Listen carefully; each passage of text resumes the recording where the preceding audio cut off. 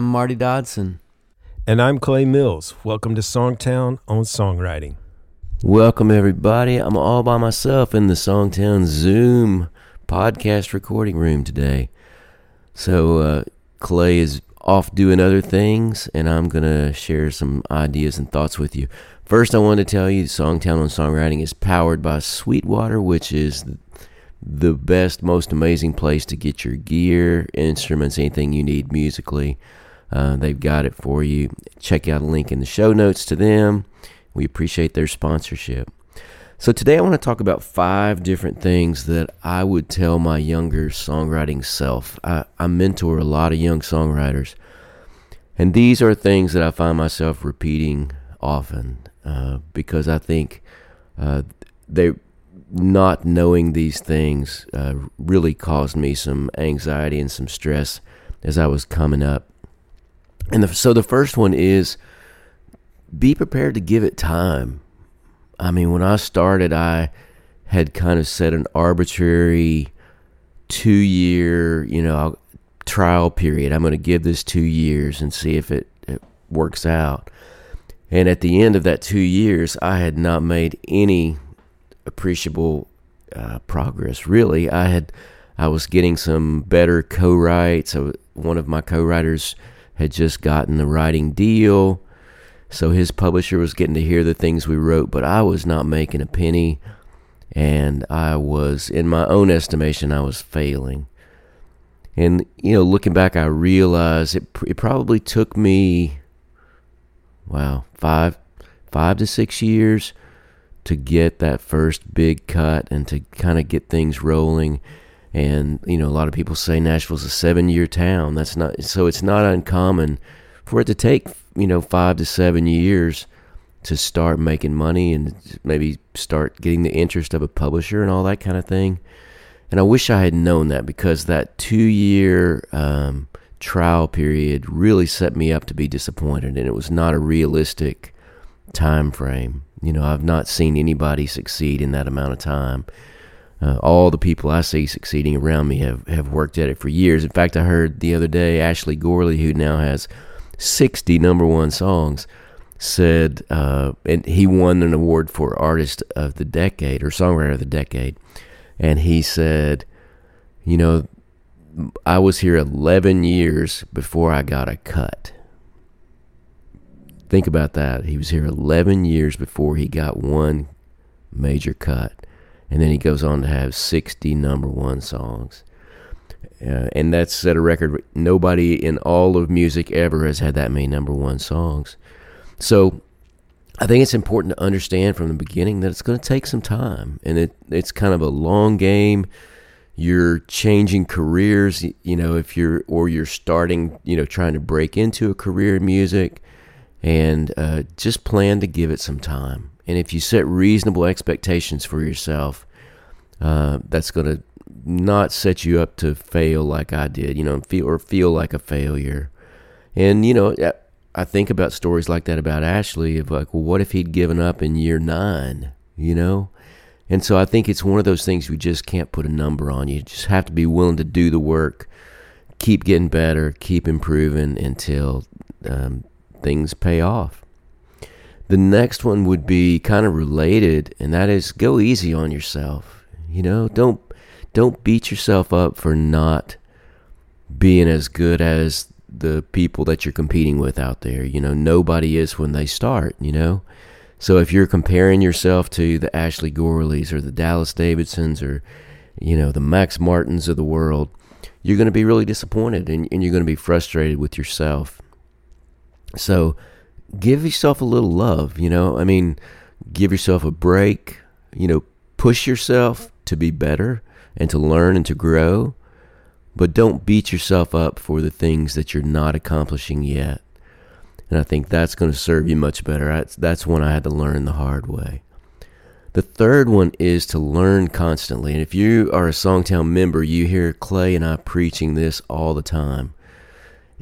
Songwriting's not something you ever just master and you get it right every time after that point. It's something that you continually are going to be learning as long as you do it. If you have a learner's mind and you're open and you seek out knowledge and you seek out new tools to put in your writing toolbox, you can keep growing.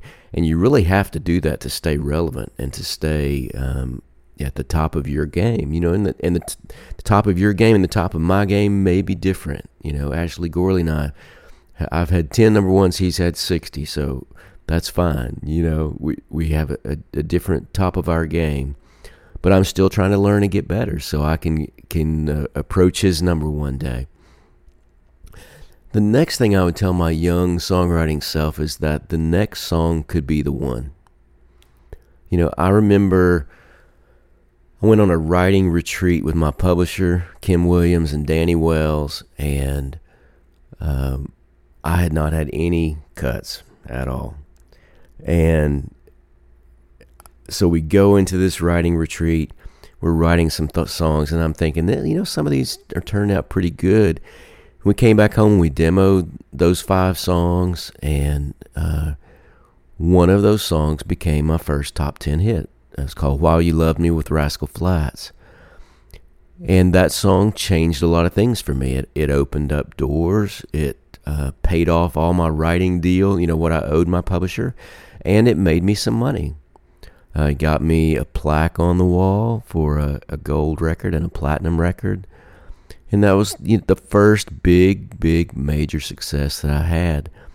And it just came from showing up every day with the attitude that, hey, this next song could be the one. This could be the one that changes everything, And that happened again several years later. I go in to write with Jason Matthews, and we write a song that was a career changer and a life changer for us.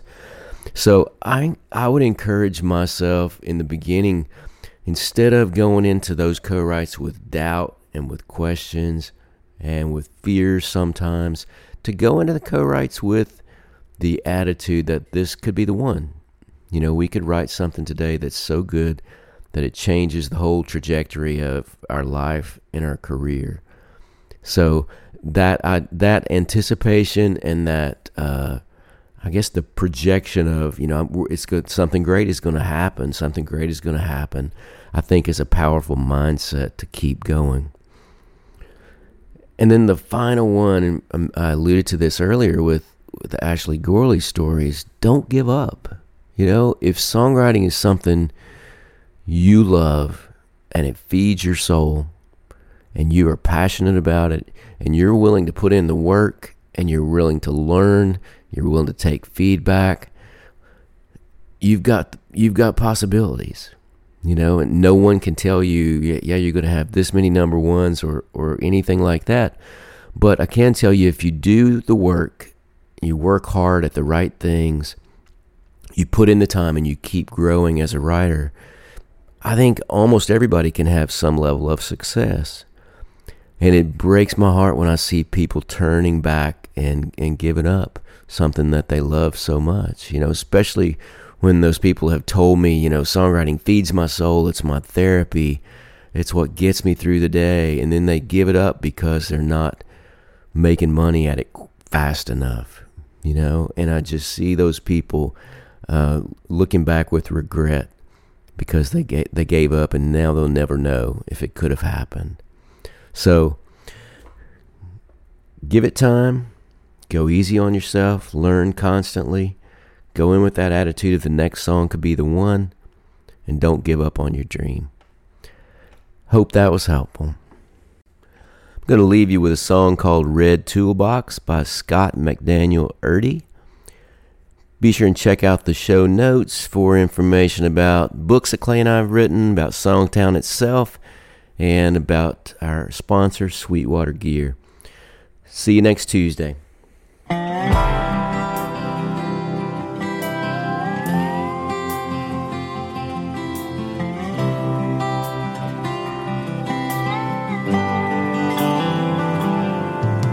It was always there, watching from the corner. Held every tool, had everything in order. He'd be out there every night just wrenching on an engine.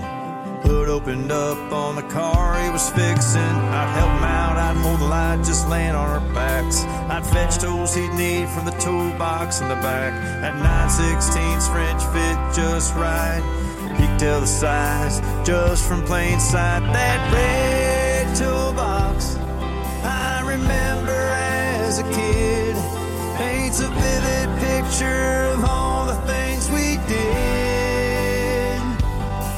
Every drawer is full of memories, the only thing I ever own.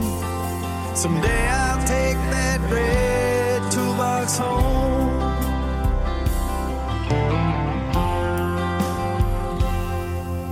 He'd wake up at dawn and work a factory job, then he'd spend every night fixing cars in his shop. He put me through college, then I moved away.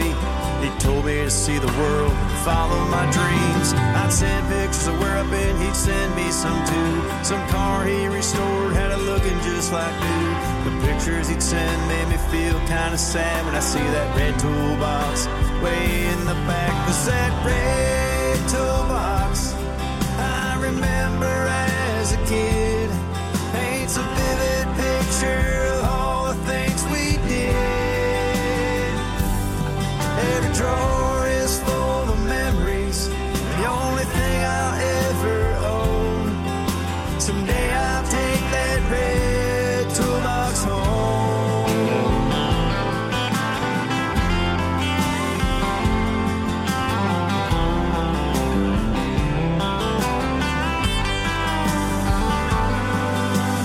They all grieve, then they leave the uncles and the cousins. I go out to a shop just to try to think of them. I pull a drawer and grab a tool to feel close to the man. I still feel the mark and the warmth of his hand. I sit down on that concrete floor and it feels cold. I never really thought about him growing old. I gather up some things and I start to pack, but I don't care about his stuff. I just want him back. But that red toolbox I remember as a kid paints a vivid picture of all the things we did. Every drawer is full of memories, the only thing I'll ever own. Today I'll take that red toolbox home.